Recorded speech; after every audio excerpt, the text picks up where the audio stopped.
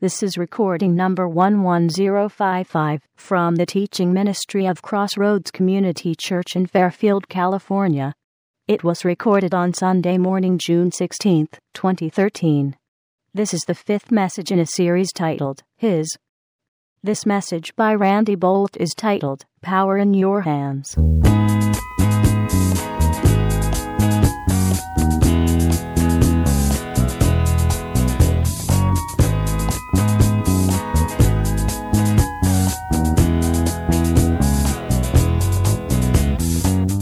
We're continuing our series titled His, but today we're going to be talking about His power in your hands. Last week we talked about His word on your lips, and we started at this same verse in Acts chapter 4, verse 29, where it says, "Now, Lord, look on their threats and grant to your servants that with all boldness they may speak your word." Now we're dropping into the middle of a prayer in the middle of a story. The story was that Peter and John had gone to the temple where the Christians met in the city of Jerusalem every day. And on their way into the temple, they passed by a guy who had been lame or unable to walk since birth. And he begged for alms or money at the gate called Beautiful, one of the entrances to the temple. This day, when Peter and John passed him by, the Lord riveted their attention on him. Not sure exactly why, it doesn't matter, but the Lord riveted their attention upon him. And they said to this man, we don't have any money to give you, but what we do have, we give you. In the name of Jesus Christ, rise up and walk. And they took him by the hand, and he stood up. His ankle bones received strength, the Bible says, and it was a dramatic, miraculous healing, one that the religious leaders of among the Jews and in the city of Jerusalem, who are already pretty ticked off about the fact that this Christian thing was mushrooming in their city and they couldn't figure out how to stop it. Now, with this very public, very dramatic healing, they felt compelled to do something, so they put Peter and John in jail. And then they tried to figure out, well, now what do we do? Do we kill them? But they figured, well, if we put them to death, then that'll just create martyrs and make things worse. Finally, they decided to release them with a very severe, stern warning. You guys, if you continue to preach in the name of Jesus, bad things are going to happen to you. So they sent them out. Peter and John went to the Christians, and the first thing they did was they prayed. And we are dropping into the middle of that prayer in the middle of this story. And the thing that we want to note here, that even in the face of this severe persecution and opposition, they're praying, God, help us keep doing this. Give us boldness to continue to speak your word.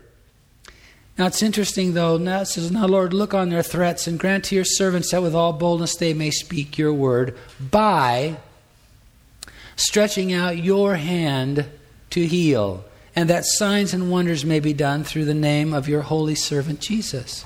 Last week we talked about His word on our lips. Today we're going to talk about the second part of this, because the disciples here, Peter and John and the rest that were praying, they put two things together that we often don't think of. They put together the preaching or the declaration of the Word of God with the signs and wonders and miraculous demonstrations of His power. And they said, God, give us the boldness to keep preaching in the name of Jesus by... And so they were saying, there's kind of two ways this can go, and they both equal the same. It's like 2 + 2 = 4, and so does 1 + 1. 1 + 3. I did real well in math. You can figure that out. That's why I'm a preacher, not a mathematician or a scientist. 2 + 2 = 4, but so does 1 + 3, right? So both of these things equal the same. But the first one is they're saying, God, give us boldness by healing and working signs and wonders. When there is healing, when there is physical manifestations of the presence and power of God, it kind of gives you boldness to preach the word, right? So there's that, but there's also them saying, God, give us the boldness to preach your word by. In other words, the way we will preach your word is by stretching forth your hand to heal. It's not something I'm going to do or something we can do, something we can muster. But Lord, we're going to in some way preach your word by the demonstration of your power, by stretching forth your hand to heal. And this is significant and important, and the reason why I wanted us to delve into this issue of God's power in your hands. Now, I asked you to turn to Hebrews chapter 6, so if you could flip over there. And if you weren't obedient earlier and marked it, now you got to help. Now you got to find it like I'm trying to do. Hebrews chapter 6, and we're going to read 2 verses here. Now, the writer of the book of Hebrews is anonymous. We don't know who it is. I have my opinion. I think it was the Apostle Paul, but you didn't hear me say that. Okay. We really don't know. But whoever it was, he was writing to Jewish believers, Jewish people, Israelis, who had received the gospel and become Christians. And he's writing to them, and he reaches a point in his letter where he's about to change gears, and he's about to go on into some territory that's very deep. He's going to be talking about the priesthood of Messiah. This is deep stuff. And he catches himself, and he realizes, he says to himself, wait a minute, are you guys ready for this? He asks that question, are you guys ready to go into the deep end of the pool? Therefore, leaving the discussion of the elementary principles of Christ, let us go on to perfection or maturity. Let's leave behind the elementary, platform, foundational teachings. And let's get ready to dive into the deep end of the pool. Let's go on to maturity or perfection, not laying again the foundation of repentance from dead works. Listen, there's 6 things here. Not laying again the foundation of repentance from dead works, of faith toward God, of the doctrine of baptisms, of laying on of hands, of the resurrection of the dead, and of eternal judgment. 6 things that he says here are the foundational truths that we don't want to just keep repeating. We need to move on from here to maturity. We need to move on from these foundational principles to the deep end of the pool. Are you guys ready for that? That's what he's saying. I need to make sure you're ready. Now, the reason I had you turn here is because it's an interesting thing to me. Evidently, this comprised the basic new believer curriculum that was used in the early church. These are the things that the early believers considered to be foundational or elementary principles. And I think we can all see that and realize that, you don't get anywhere in faith in Christ until you come to repentance. That's where you stop going the way you've been going and decide, I'm going God's way. Repentance from dead works. Yeah, sure. It's got to be number 1. And of faith toward God. The Bible says without faith it's impossible to believe God. This whole Christian deal is about believing in someone we can't see. Believing in something that was done for us, that we weren't eyewitnesses of. That we can't even hardly comprehend. It's faith. So we understand that. Yeah, of course, that would be foundational. Doctrine of baptisms. The Bible teaches about 3 types of baptism. Water baptism, that we're going to be baptizing people next week in water. Baptism in the Holy Spirit. Baptism into the family of God. Don't get confused and don't get panicked. Wait a minute, I got 2 out of 3. I got 1 out of 3. No, don't worry about that. I'm just saying that there's a doctrine of baptisms. There's a teaching of baptisms that's foundational in our Christian faith. It's part of the core curriculum, right? And I think we'd all understand that. Laying on of hands, of resurrection from the dead. If this whole Christian deal doesn't end up somewhere, if there's no hope at the end of this, if there isn't eternal life at the end of it, what's it about? I mean, there are some benefits, I guess, in the temporal here and now, but I'm telling you, I'm banking on heaven. So I get that. That's core curriculum. And eternal judgment. It's not a subject I like to talk a whole lot about, but the truth of the matter is we need to know and we need to understand that those who do not believe in Jesus Christ as their Savior, those who do not receive the forgiveness that God has offered to us through the blood of Jesus, you're headed for an eternity apart from Him. It's foundational, right? Now, the one thing that stands out in here that I kind of skipped over a little bit there that caught my attention was the laying on of hands. They considered the laying on of hands and doctrine, teaching, understanding that principle foundational to their concepts of what it means to be a Christian. And I gotta just admit right up front, it's been decades since the last time that I taught on the laying on of hands. I mean, we do a lot of it. We did it earlier in the service when we were praying for the fathers. We do a lot of it, but I'm not sure we understand it. I mean, I think we get it in basically that we're connecting with somebody. But dear ones, there's more to it than that. We're not going to exhaust the subject today, but I do want to explore that with you. It's an important thing to understand the power of God in your and my hands. Now turn to the book of Habakkuk. This is the last time you're going to have to flip around this morning. Habakkuk or Habakkuk, and I know some of you, the exercise of actually finding this book right now is going to be worth your investment in this morning. Table of contents. Little tiny book. And don't be afraid to check the table of contents. But little tiny book in the minor prophets section of the Old Testament. Habakkuk in chapter 3.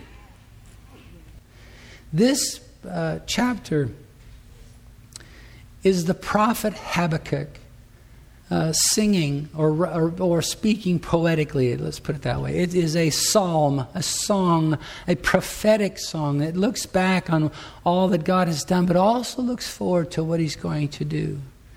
And so it's filled with prophetic and poetic language. Verse 3, God came from Teman, the Holy One from Mount Haran. And that's a poetic way of describing God coming to Mount Sinai to meet the people of Israel after they had left Egypt, when God led them out of Egypt and through the Red Sea and all that I'm sure you're familiar with that story. He brought them to Himself at Mount Sinai. And His glory covered the heavens, and the earth was full of His praise. His brightness was like the light. He had rays flashing from His hand, and there His power was hidden. That word hidden could also be, and probably would be better translated, veiled. So he had rays flashing from His hand, and this is poetic language, obviously. Rays flashing from His hand, and there His power was veiled. Now look, God is not a human. The Bible is clear about that. It says God is not a man. He's spirit. So He doesn't have a physical body. I'm not sure you could say that God has hands in the way that we would imagine it. And to do so, any kind of way that we can imagine God is something less than He is, right? So it's not wrong to do, and I'll explain that in a minute, but God does not have physical hands. He is spirit. But the Bible does use, and get this, this is probably, this is my shining moment for the morning. I get to use a $10 word, okay? God in the Bible uses anthropomorphisms. Now that was deserving of some sort of applause or reaction. I mean, I worked hard on that, all right? Hey. An anthropomorphism is ascribing human characteristics or qualities to an inhuman thing. What's so funny? Don't listen to this, dear. Uh-oh. It's like when we used to have a dog and my wife would say the dog was smiling. Right? She was.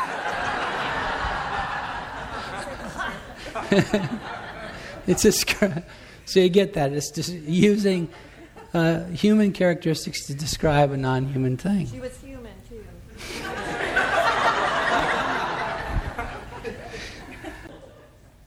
So the Bible uses these things, and so when it's on purpose, too. God meant for us to understand something about where His power emanates from by using this. Yes, it's poetic language. Yes, it's an anthropomorphism, but it's also on purpose. And God is trying to relate to us and trying to help us understand some stuff. So, why this? Well, look, and don't ask me to explain this either, but it is true, and the Bible says so, that we were created in the likeness of God. God is trying to communicate something to us that is profound and more profound than we can ascertain, and he's trying to make it concrete enough that we could get a hold of some part of it. He says, my power is veiled, and a veil is a temporary covering. It's meant to come off at some point, right? My power is veiled in my hand. Now, I just pondered that and wondered, why would God go to this trouble? What's the purpose, the reason behind that? And I thought of a couple things. You know, your hand and your arm, they are that's a part of your body that you can express power, right? But power is not only forceful, as when I clench my fist and, do something I shouldn't. But it's also power. God's kind of power is not only forceful, it's also tender. There isn't any part of your anatomy that can express both like your hand. Now there's parts of your body that are stronger. Your leg and foot, that whole part of your anatomy is much stronger than your arm and your hand. But I can't remember the last time I hugged my wife with my leg. I can't remember the last time I dried the tears from my child's eye with my toes. The part of your body, the part of your anatomy that expresses both force and tenderness is right here, your hand. And God was saying something to us about the kind of power that He has, possesses, and wields, and wants to wield through us, which we'll get to in a minute. It's both forceful. It changes things. It causes things to happen. But it's also tender and expresses the heart of God too. Now, so we've just been talking about how the power of God is veiled in His hands. His power is veiled in God's hands. But the Bible is clear when you look at the life of Jesus, He meant to reveal His power in Jesus' hands, by Jesus' hands. You can't read the New Testament and come up with a 3-step process to healing based on how Jesus ministered healing to people. It can't be done. I don't care how many books people want to write about that. It can't be done. He approached every person, every situation uniquely and specifically, and He met that person not with a 1, 2, 3, 4, 5-step process, but organically, in the moment He was there to minister to their need. However, many times, the method He used, or part of that, the experience of ministering healing to a sick person, involved His touching them. You can read it over and over and over. He laid hands on them and they were healed. He also raised the dead by laying hands on a dead person. And He transferred blessing by laying hands on them. Remember when the parents brought their kids to Jesus and they wanted Him to bless them, and the disciples, shoo those brats away. The master doesn't have time for them. And Jesus says, what are you talking about? Of such is the kingdom of heaven. That's another story. But He laid hands on them and blessed them. Now, you and I, we really don't have a concept of what that means to bless. It's been lost to our culture. But in God's economy, that word is huge. It's huge. The dispensing of blessing from one person to another is a huge, big deal. In fact, you read the story of Jacob and Esau, 2 twin brothers, very different from one another. Esau traded blessing for a pot of stew.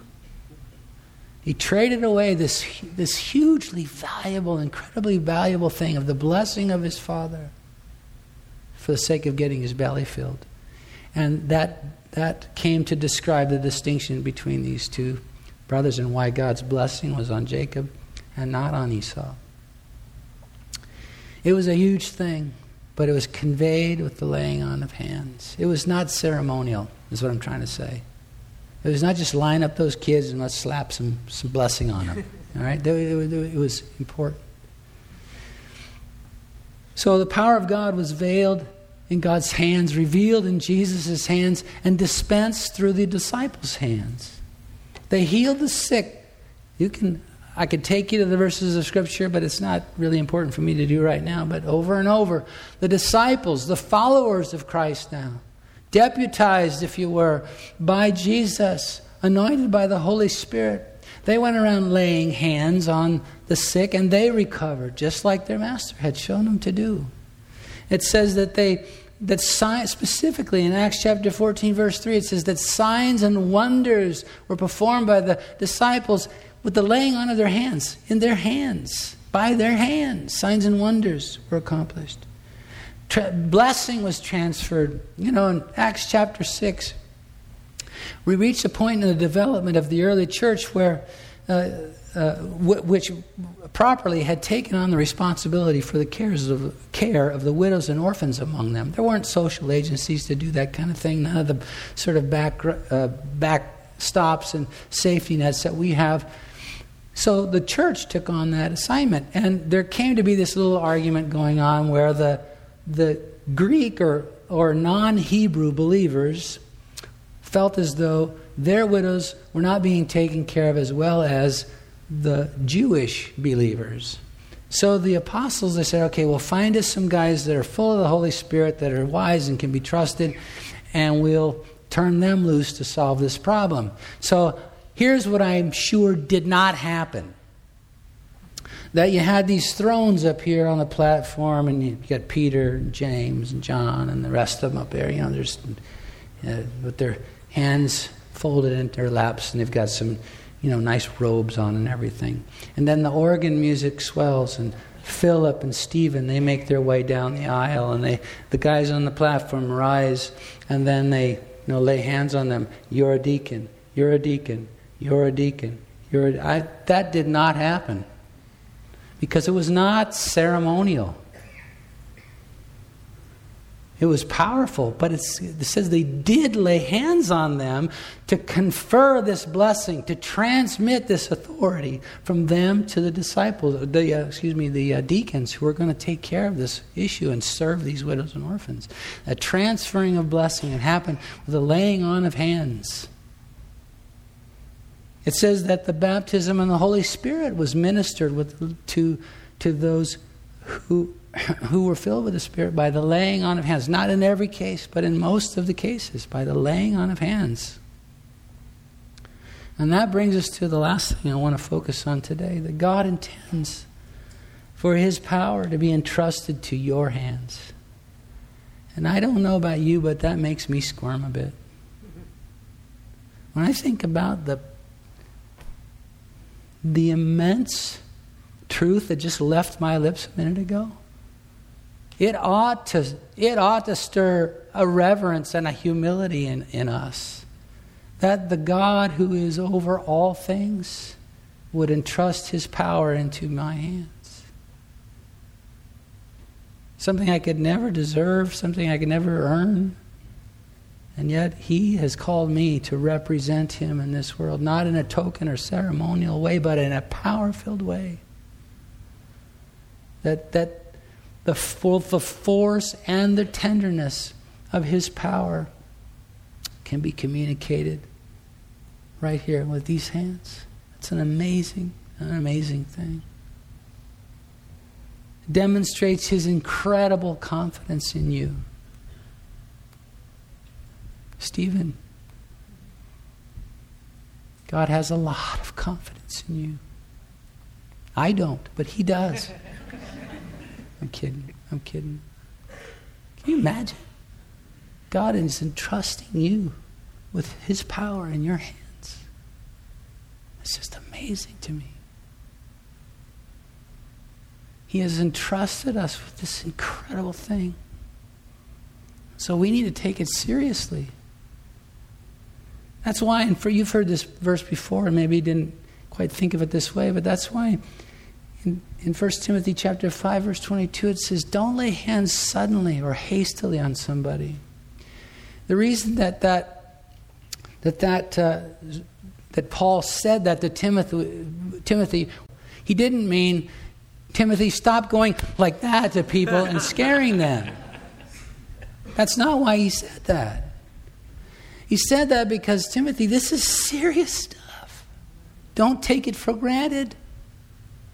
Don't just blithely go around slapping people on the head. You know, I'm going to get in trouble with this, but, you know, look, I don't think it's a secret. I'm not a huge fan of what is sometimes called being slain in the Spirit. I know it happens. I know it can be legitimate, and so I'm not arguing against it. I'm just saying that I've seen a lot of abuse to it.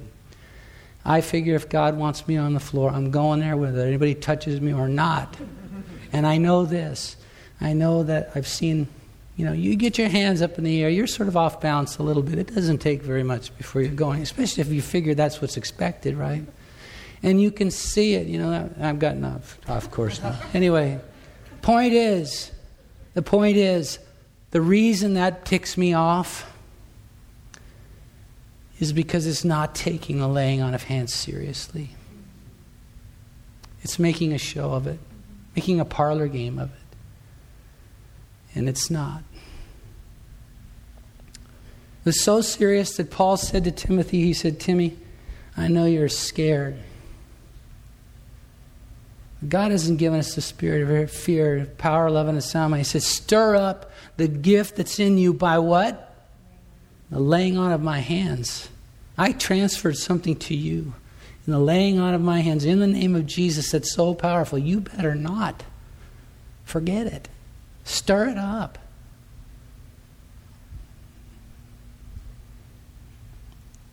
But that humility and that reverence that I'm trying to describe about this incredible calling that God has given to each one of us brings us square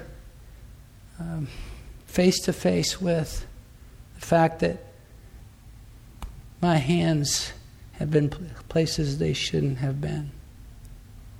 My hands have done things that do not represent God well.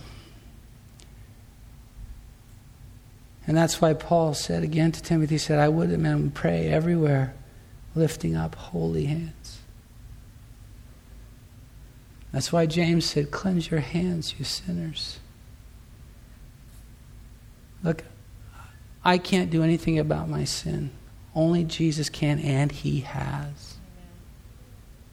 So it's not a matter of him doing something new or something different. He's already, if you have come to faith in Christ, he's already covered and paid for your sin.